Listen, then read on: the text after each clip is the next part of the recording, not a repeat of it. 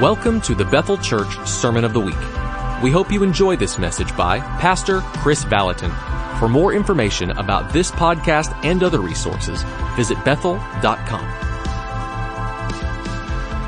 Well, let's pray. Holy Spirit, thank you for the speaker.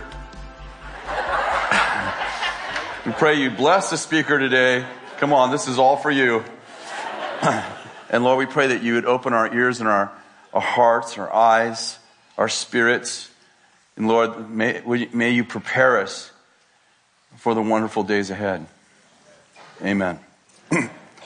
About 4 months ago, I was sharing a series. I think I did a two-part or three-part series on the Malachi verse about fathers returning home. And I'm going to just share a little bit of that this morning as just a recounting the story, just to kind of take you where I'm going. Because this morning I want to talk about preparing for reentry. And about 4 months ago, we were in a prayer meeting. We have a prayer meeting. By the way, you're invited to it. It's at 8 o'clock on Thursday mornings. And we pray from 8 to 9. And we just pray for the government. We just pray for our city, for our state, for our nation. And we were praying on that Thursday morning. And I began to have a vision. Maybe you have heard this because I've shared it twice in two other messages. I began to have this intense vision of stadiums filling with men. And I just began to envision men were just, you know how kind of strange visions are. I saw streets just filling, highways just filling with men. They were all walking towards these stadiums. And then in the stadium, I saw my son, Jason, was in the stadium, and it was just packed with men. And he was teaching them how to be fathers, how to be husbands.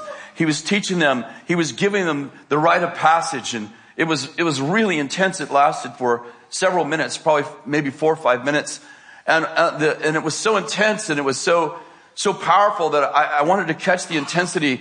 So I took out my phone and I began to text Jason about the vision as I was having it. I just wanted to capture the intensity while I was having it. So I'm having this vision of you're in a stadium and men are just filling the stadium, and you're teaching men how to be men. And I just began to pour out my heart and text. And Jason's not a good texter. He doesn't text back. Usually I have to remind myself he loves me sometimes. But he immediately texted right back and said, "Dad, I had that vision 5 months ago. That I was in a stadium and men were just filling the stadium in." And so we just began to exchange ideas, and I was reminded of Malachi, and he said, Malachi chapter 4, verse 5 says, "I'm going to send you Elijah the prophet before the coming of the great and terrible day of the Lord. He's going to restore the hearts of fathers to children and the hearts of children to fathers." And I began to realize that Malachi envisioned a season when fathers would be alive but not home. And anyway, that became a theme for a few weeks, and I didn't understand what was really happening. But you know, sometimes, like as a preacher, you sometimes have something that is for a Sunday or for a time.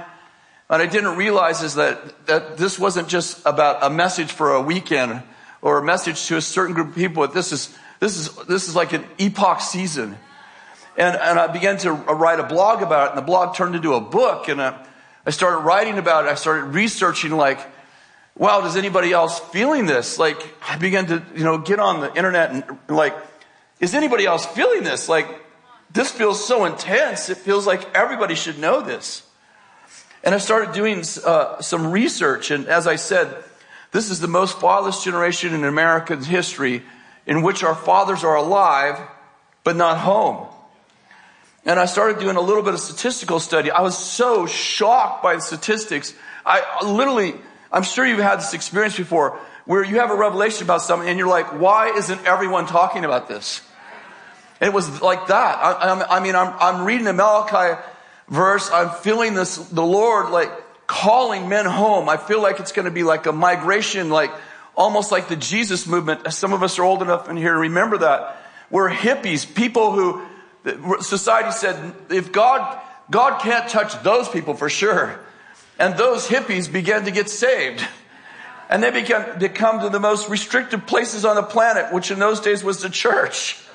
And like hippies coming to church, like they haven't showered in months, and they come to church with no shoes on. And, to people wearing 3-piece suits. And it's like, how is that happening? Like God was just, sorry, I'm yelling. God was just spontaneously touching hippies. And they were getting saved and healed and delivered. They were getting set free from drugs, immediate healings. I mean, I was a product of, I didn't get set free from drugs. I'm still taking them, but right now I have to confess I'm on ibuprofen, but I mean, they just started to migrate to churches. And, there's a crazy story about Chuck Smith's church in Calvary Chapel was one of those churches, a very kind of, if you will, kind of strict church. And the hippies began to fill this church up, and a famous story. And there were so many hippies, they didn't wear shoes, they hadn't taken baths, and they called the board of that church at Calvary Chapel, Costa Mesa, called a emergency board meeting, and they told Chuck Smith, like, these hippies are ruining our carpet, they're destroying our facility. And there's a famous story about Chuck standing up in the board meeting and slamming his hand down on the desk and said, then rip out the carpet, and turned around and walked out of the board meeting. It's like, and I believe it's going to be like that. I believe that God is going to do that same thing, like birds migrate home in the south in the winter. Like, I believe that God's going to put the Spirit of God is going to be in. It'll feel like it happened overnight. It'll probably be over a period of a few years, but that God's going to begin to touch men who have never been home or haven't been home in 10 years, and sons and daughters and even mothers who are prodigal, wayward. And they're suddenly going to be like, I need to go home.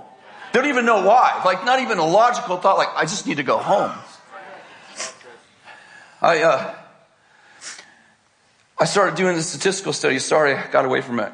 And here's just a few, just to create urgency. Like, how bad is this? Like, if this was a disease, it'd be a pandemic.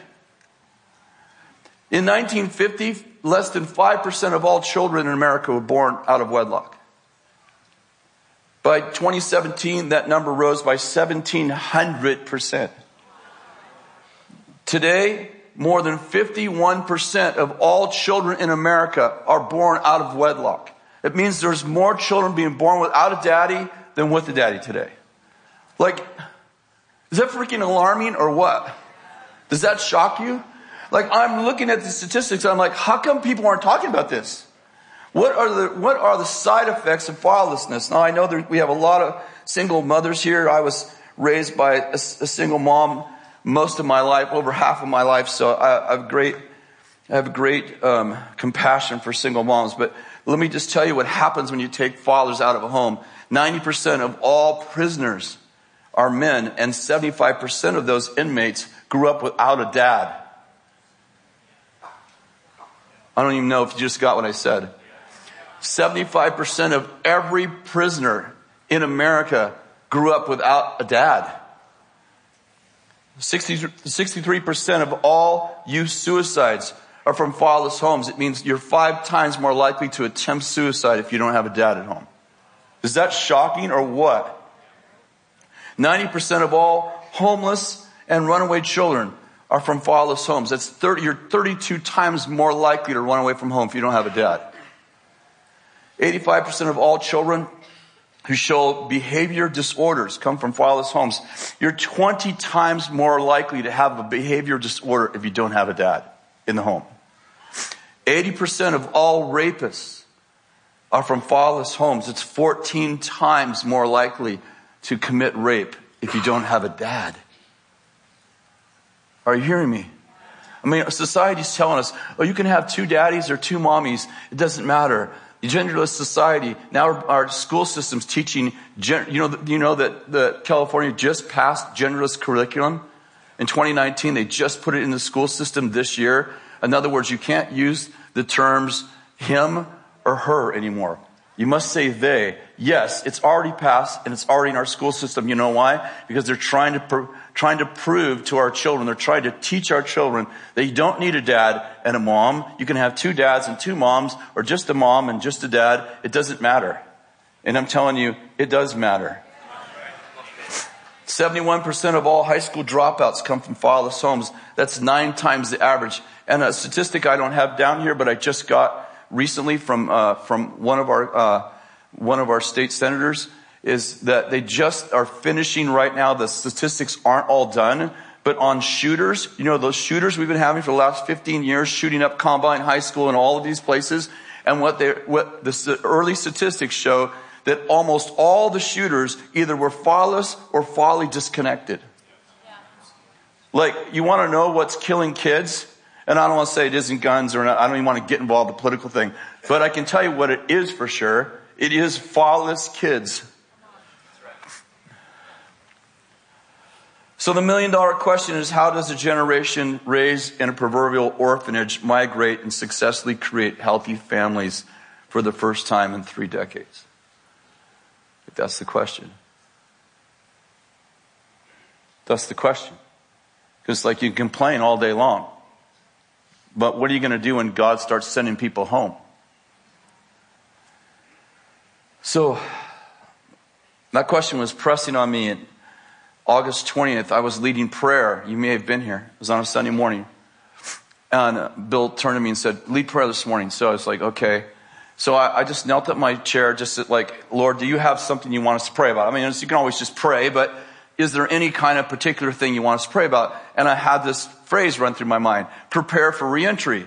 Prepare for reentry. I wasn't thinking about all this stuff. I was just prepare for reentry. I'm like, what does that mean, prepare for reentry? I can't get up and say, prepare for reentry. Like, what does that mean? The king is coming, Bill's coming home. I'm like, what does that mean? So I was doing what you'd probably do. I was like, okay, I can't just say prepare for reentry. So as I was just kneeling, I'm like, prepare for reentry. What does that mean? What does that mean? And I got 3 minutes to have something to say. And suddenly I remembered the prodigal son story. Prepare for reentry. Prepare for reentry. And I want to read you, this is quite long. It's about 7 minutes long.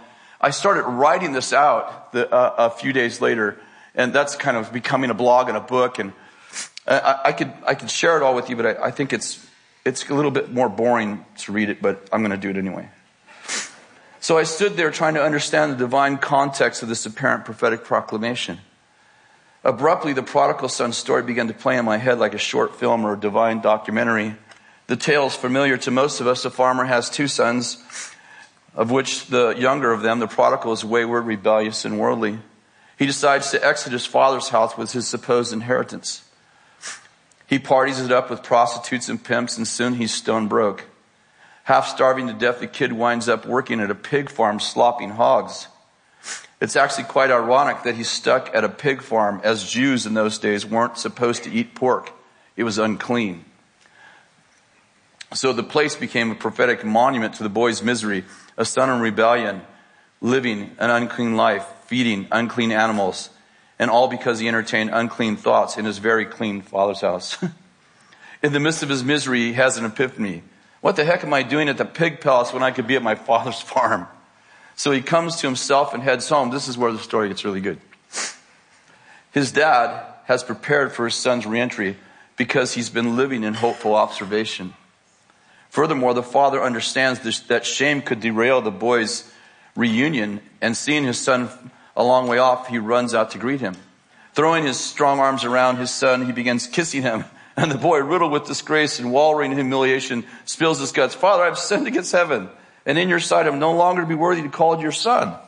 But his father has envisioned his reentry and rehearsed his reunion 1,000,000 times in his imagination. And his father, in utter exhilaration, shouts to his servants, quickly bring out the best robe and put it on him. And put the rest. Sorry. And bring out the best robe, put it on him, put a ring on his hand and sandals on his feet, and bring the fattened calf and kill it, and let us eat and celebrate. For this son of mine was dead, and he's come to life, and he was lost, and he's been found. What's obscure but powerful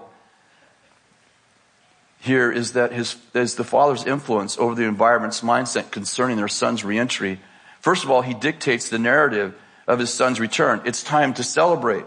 You might be thinking, what? This rebellious punk wasted his father's wealth on loose living, and drug the family's name through the pig trough. He trashed his relationship with God in favor of wild women and drunken parties. And now the kid runs out of cash, so he wants to drag his sorry butt home. No way. But his father won't tolerate this kind of thinking. Instead, the father requires the community to participate in his son's restoration. Put the robe on his back and the sandals on his feet and the ring on his finger. The father didn't restore him. He orchestrated his restoration so that the entire community reestablished his nobility, the robe, his purity, the sandals, and his authority, the ring. Then the father shouts, "Hey guys, kill the fattened calf I've been raising for this special occasion. Let's get the party started." This is such an important step because the son is not left to try and work out his relationship with his family, his co-workers, his peer group, and his community. The father has established the attitude of reemergence for his son so that there's no punishment. There's no cold shoulder. There's no confrontation or rebuke. Just a big party with music, eating, dancing, and drinking. That's in the Bible there. In case you didn't know, that wasn't just in the blog. That was in the Bible. I just thought some of you were like, not the drinking. It's like the drinking. The dancing. Bill used to say that the word Christian and the word dance didn't go together, but there it is right there in the prodigal son story. The servants in the community embrace the father's mindset, but the father has an older son who isn't happy about the father's attitude towards his brother's reentry.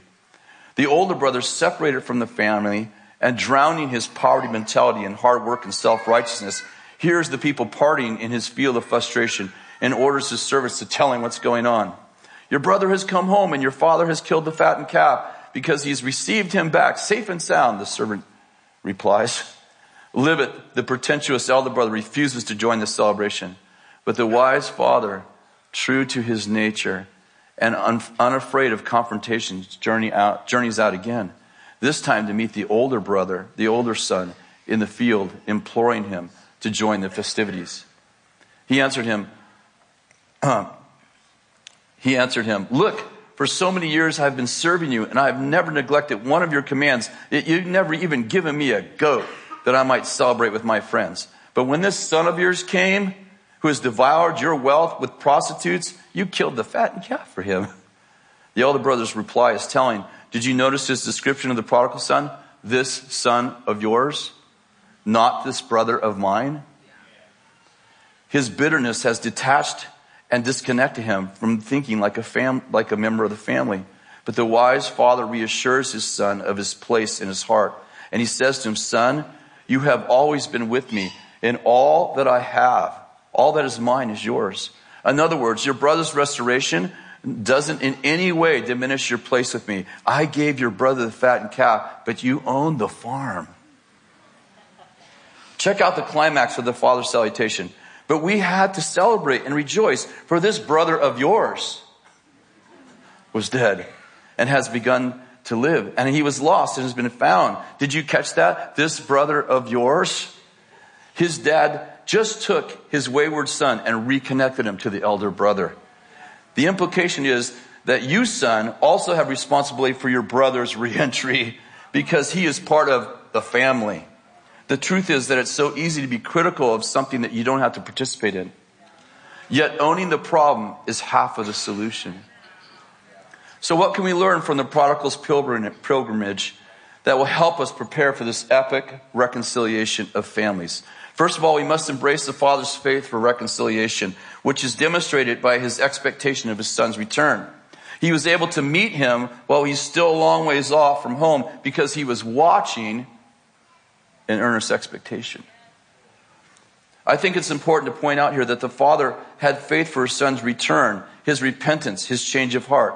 He wasn't guided by unsanctified mercy, accepting his son's sinful lifestyle to woo the boy homeward. And his son respected his father's nobility and understood that he couldn't bring his immoral lifestyle back to the father's farm, knowing that prostitutes and pigs were unwelcome there. No, instead, there was an unspoken understanding in the story that he must acknowledge his sin and forsake his lifestyle of perversion in exchange for his father's normal virtues. Sometimes our love for people is not rooted in faith for their return. Instead, in fear, we undermine the process of repentance circumventing the journey by renegotiating the terms of endearment. Metaphorically speaking, we turn the farm into a brothel and to entice the prodigal to return home because we reason that it's our holy standard that's keeping him away. Furthermore, we lack faith for the Holy Spirit's ability to convict them of their sin, and we give them grace that they need to change. Somehow in our zeal, we mistakenly believe that the goal of God is to get them back in the building, when in fact God's goal is repentance, to change their way of thinking, to agree with the Father's noble lifestyle. The Apostle Paul said it best: do not think lightly of the riches and kindness and tolerance and patience, not knowing that the kindness of God leads to repentance. Let me point out again that God's kindness leads to repentance, which is on to restoration. But re-entry without repentance isn't restoration. It's human sympathy, not God-ordained compassion. The wayward son's repentance is evidenced in his confession. Father, I have sinned against heaven and in your sight. I'm no longer worthy to be called your son. The confession of sin is paramount in the re-entry process because it's the catalyst for grace, which is the power to change. The Apostle John put it like this: if we say we have no sin, we're deceiving ourselves and the truth is not in us. But if we confess our sin, he's faithful and just to forgive our sin and cleanse us from all unrighteousness. The challenge is that you can't separate cleansing from unrighteousness from confession. Therefore, if we normalize sin, we refuse to admit that we are doing something wrong, we undermine grace, which is the supernatural ability to change. Amen. When we finished that prayer, as we were praying, I began to have this thought that I thought was prophetic. I began to say to the congregation, maybe again you were there, I began to say, I feel like some of you need to do a prophetic act. Like in my mind, the prodigal son's father, he saved the fattened calf. But what was he doing? He was preparing for a future reentry. He was feeding the calf. He was like, don't touch that calf. I got a plan for that thing. And I said, some of you, physical obedience brings spiritual release. Some of you have to do something profoundly prophetic, and it's going to be the catalyst that brings your father back, your son, your daughter, your mother. You get the idea. Maybe even your children. Maybe you haven't been able to have children. Maybe you've had several miscarriages. I said this that day. And maybe you're just given up, but maybe you need to decorate the bedroom. Maybe you need to get a crib. I'm not saying just do it. I'm saying maybe God is requiring you to do this. Maybe you need to cook your husband's favorite meal or at least get all the ingredients ready. You get the idea. It's like something profoundly prophetic that actually is a catalyst to turn that thing on him. And as I began to say that, I was remembering 2 Kings 4:1. It's the story of this woman whose husband is one of the sons of the prophets. And she says to Elisha, my husband's dead and I have 2 kids and they're going to take them. We have this debt and they're going to take my kids into slavery. And Elisha says to her, I love this story. What do you have? What do you have? And her response is much like ours. I got nothing except for a little oil in a jar. All I got is a little oil in a jar. How many know? All you need is a little oil in a jar. You getting this? Guys, kids got 2 fishes and 3 loaves. Jesus is like, that's all we need. Just bring what you have. And the prophet Elisha says to her, bring me the oil and go get some vessels. Like, the word there isn't jars. It's like barrels. Go get stuff that holds oil. And they go out in the neighborhood. You know the story probably. They go out and they get all these jars, I don't know. I can just imagine whatever holds oil. And they bring them, and Elisha says, let's go in the bedroom. They go in the bedroom and they begin to pour this little oil, and it fills every single container. And the oil stops, and he goes, do you have any more containers? And she says, no, that's all we have. And the oil poured until the containers were all full. And then he says to the lady, now go sell the oil and pay off your debt. What point are you making there, Vallotton? The point I'm making is the prophet required her to gather jars for oil she didn't have. Hello, are you getting this? Her physical obedience, gathering the jars, inspired a spiritual release to create a miracle of multiplying the oil. The prodigal father was raising a fattened calf. It wasn't a skinny calf. It wasn't a regular calf. He was feeding a calf. Come on, help me. You got to help me preach a little bit. I've been sick for a week. He is feeding the freaking calf. Are you with me? He was saving it. He was watching in earnest expectation and observation. He knew his son would come home. He had to wait for his son to actually repent, turn around, but he's not waiting for him to get home. He runs out in the field to meet him. And he's already got the calf. You get the idea. He has a prophetic act. It's been going on, who knows, a week, a month, 6 months, a year, we don't know. But he's doing something. He's not just passively like, oh, I feel so powerless. A little side note, we finished the prayer that morning about the reentry. When I'm praying for reentry. I think we do it. I think I was in 2 services. We did it twice. I get home. I'm on my way home. And my text message, I get a text message from one of my grandsons who's not really been walking with the Lord. Not a bad kid, just not walking with the Lord. And he sends me this message. Papa, I'm not doing good. Papa, I need help. And he's kind of one of my quiet grandsons. I'm like, okay, cool. He's 18. So can we have lunch? I'm like, yeah, sure. So the next day we have lunch and he's telling me, I'm just not doing good. I just don't know what to do. And he moved here to go to Shasta College. I said, well, why don't you go to school ministry? And I expected him to say, that's the one place I'm not going to. But like the hippies, he goes, okay, if you think I should go, I'll go. And I'm like, he wouldn't have got in except for his grandfather owns the school. You know what I'm saying? So I don't own the school. You know what I mean? So, so he gets in and, I'm a little nervous, it's like he wouldn't have qualified. So I'm like, okay, this is I hope this is good. And so, a couple days go by and I'm like, how's it going? He's like, oh, it's good. I'm like, okay, oh, Jesus, please do something, So I think it was like day 3 or 4. I don't remember, but it was in that first week. He texts me. He goes, Papa, something weird happened to me. So I write, good weird or bad weird? He goes, I don't know. So anyway, he comes over and I said, what's going on, dude? And he's like, well, we were worshiping. I'm like, that's already good weird right there. You were worshiping. Like, we were worshiping. I'm like, how could that, listen, it had to be good weird. And so he goes, and all of a sudden, he goes, I was sitting on my chair and all of a sudden I started to shake. And I said, oh yeah? He said, yeah, shake, uncontrollably shaking. I'm like, oh, I'm thinking good weird right off, right? And I said, and he goes, I tried to stop. He said to himself, I'm doing this. And he couldn't stop. And then he said, I started laughing. And he said, I started laughing. And then I said to myself, I'm trying to laugh. And then he said, I tried to stop laughing. I couldn't start laughing.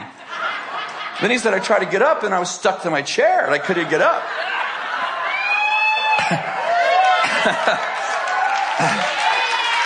So I'm like, oh, that's good weird. He said, oh yeah, that's good weird. I guess, yeah. So another week went by or so, something like a week. And he texts me again. And he says, Papa, something strange happened. Can I talk to you? I said, sure. And a minute later, he's in my driveway. I'm like, oh, he was waiting outside the fence. What's going on, bro? He's like, something weird happened. I said, yeah. I said, good weird or bad weird? Well, I don't know. I said, what happened? He said, well, our RGP, our revival group leader said, hey, if anybody wants to stay over, we can stay over and worship. And he said, so we all stayed over and worship. I'm like, already, we're good. We're good already. It can only get better. And he goes, and then we were worshiping and he said, and I kind of went into this like I was asleep, but I was awake. And he said, I thought like 10 minutes passed, but then I opened my eyes and everybody was gone. And I realized 2 hours had passed. So he said there was a lady there, one of my student friends, and she said, can I pray for you? And he said, I guess so. So he said, she prayed for me and boom, I went down on the ground. Then I tried to get up and I was stuck to the ground. And he said something went like, his eyes are this big while he's telling me, right? This just happened. Like he went from there, drove to my house. So he goes, I'm on the floor, and all of a sudden something goes, rip! And he goes like this, rip! And something ripped my chest open. I said, really? What happened? He said, I don't know. He said, bad stuff came out and good stuff went in. He said,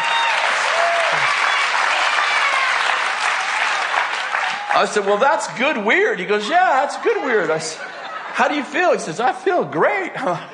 Okay, Lord, more of that rip stuff. I mean, we're preaching, we're praying, bring home the prodigals, and my own grandson comes home 3 hours later. Amazing.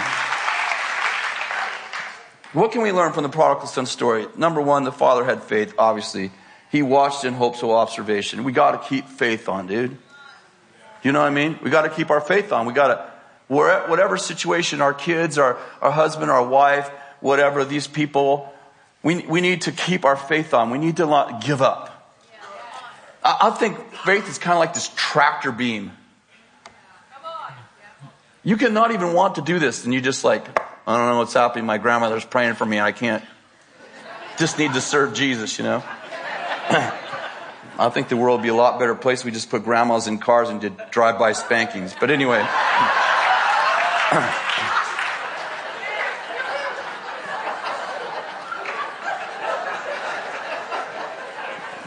How many had a grandmother praying for you? I don't know, man. You just, that's death right there. Just give in. Number two, he waited for the heart of his son to turn around. I think we talked about it already. He didn't undermine the process of reconciliation of repentance. He let God work first. I don't know about you, but that's the hardest part sometimes. I mean, we've been involved in so many with even our own kids. It's like so hard. Like, okay, God, when do I run out in the field? I don't want to run all the way to the pig farm.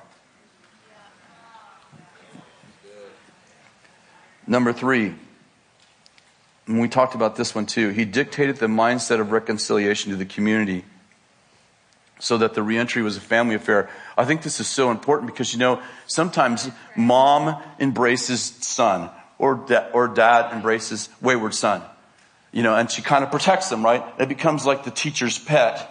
And the rest of the family goes, wait till mom's not around, you're dead. You know that attitude?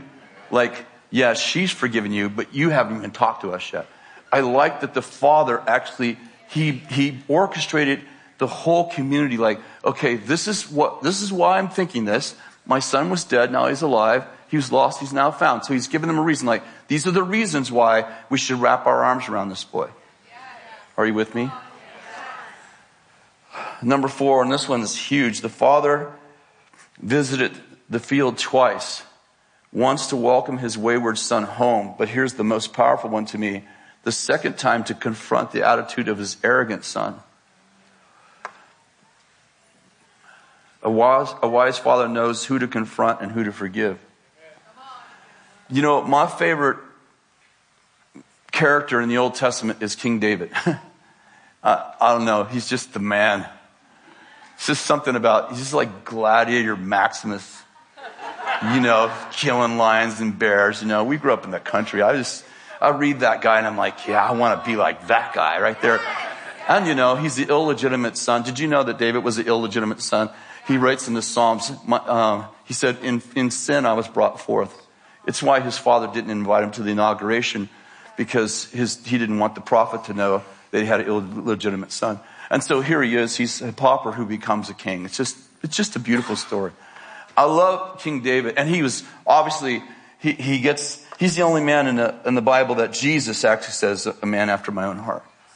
But I have to say this about David. He is a terrible father. He has one successful son, and it's Solomon who wrote Proverbs. But he's actually a terrible father. And his challenge is that he doesn't confront his sons. There's a story that depicts it so powerfully. It starts in 2 Samuel 13. I'll just tell you the story. So you can imagine by now David has I think 7 wives, right? And so he has children from all these wives, right? Daughters and sons. So you got brothers and half brothers and sisters and half sisters, and you get the idea. And so he has a son named Ammon and a daughter named Tamar. They are half brother and sister. And Ammon is he's just taken by Tamar. He just can't get her out of his mind.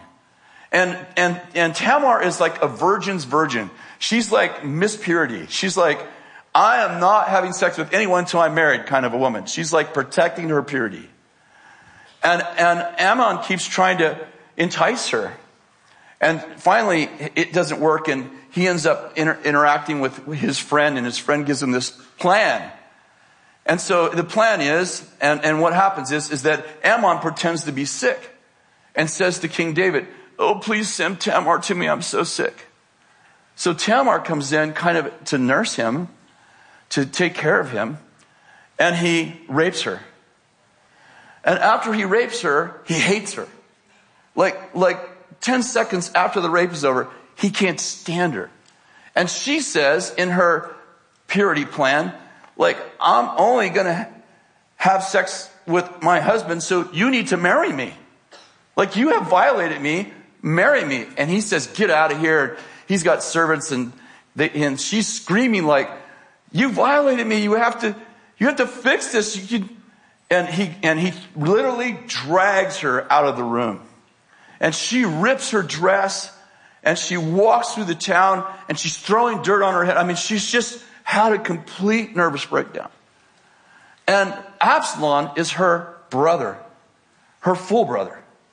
And Absalom sees her in the street and runs out to her and like, what happened to you? And she explains to him that Ammon raped her, and he takes her into his house, and it says, and in shame she died. She lived in shame all the years of her life and died in Absalom's house. Absalom has a daughter a few years later and names her Tamar. You get what's going on? Justice is giving birth to injustice. Absalom's name means Abba Salam. My father, Abba, is peace. Absalom was born for peace, but David refuses to bring any kind of justice to the situation. It says that David was upset but did nothing. Absalom needs closure and justice that he finally kills Ammon. And he runs in exile to another country. It says that when David learned that Ammon was killed, it says that he was relieved. You see any problem here at all yet? That he was relieved. Absalom lives in exile for, several years, but he wants to go home. And Absalom keeps sending messages to his father, please let me come home, please let me come home. And finally David says, okay, you can come into the country, but you can't come into my city. And so he comes to his country, then through this is like a big drama, man. This should be like a series on TV. So he comes home, and finally David says, okay, you can come to the city. You can come to the city of David. And so he does. And David is Supreme Court judge and king. So the king in those days was also the Supreme Court judge. So David would daily have a court session for all the tough cases. And Absalom says that Absalom stood outside of David's courtroom, right outside the courtroom, for 4 years and said, you won't get justice through my father. You won't get justice through my father. You don't want my father to decide your case. And little by little, it says that Absalom won the heart of Israel. And ultimately, he runs his father out of Israel, and he becomes king. You know what Absalom's very first act of kingship is? He takes a tent and he pitches it on the top of the castle. He calls all of Israel to come and watch, and he rapes all of David's concubines in front of Israel. What's his point? See how that felt, David? That's how it felt when you allowed my sister to be raped and you did nothing. And what's the point? Part of preparation for reentry is not just compassion. It's also confrontation. I said to John Paul Jackson was at my house about 10 years ago before he passed. And I had just discovered this in the Old Testament, and I was telling John Paul at dinner time at our house about the story. And John Paul said, yeah, I saw that a few years ago. I said, really? He goes, do you know why David did not confront his sons? I said, no. He says, because Saul, King Saul, was his spiritual father. And Saul tried to kill David. He used his authority to abuse him. So David reacted to how he was raised and did the opposite. I want to tell you that I feel like God is calling the prodigal fathers and sons and daughters and mothers home. But I want to tell you that, like the Jesus movement, it's important for us to prepare for reentry. And it's important for us to not just be the prodigal father welcoming the sons home, but we also need to be the prodigal father who goes out again into the field and goes, what are you doing? How many know the prodigal father is not going to let the elder son ruin the festival? Come here, change your attitude. Listen, your brother's blessing is taking anything from you. Yes, I gave him the fattened calf. You own the freaking farm. Get to the party. Are you with me? There's something about, are you with me? There's something about having the attitude of the prodigal father that prepares us for reentry. From raising the fattened calf, so to speak, the prophetic act, to going out the second time in the field and say, no, we're doing this as a family. This is not the leader's place. This is not the elder's place. This is a family affair, and you are not going to stand out in the field and throw rocks at your brother's reentry. You're going to come in. He is not my son. He is your brother. Get your butt over here and participate in the festival. Are you with me? I want us to pray. Would you stand? And those who are watching by Bethel TV, you stand with us right now, if you would, wherever you're at. Would you put your hand on your heart? I just have a very simple prayer that we're to pray this morning, I believe. And I want you to pray this prayer. Father, prepare my heart for all the reentries that will happen over the next 20 years. Let me be like the prodigal father who understood when to extend compassion and when to confront the sons.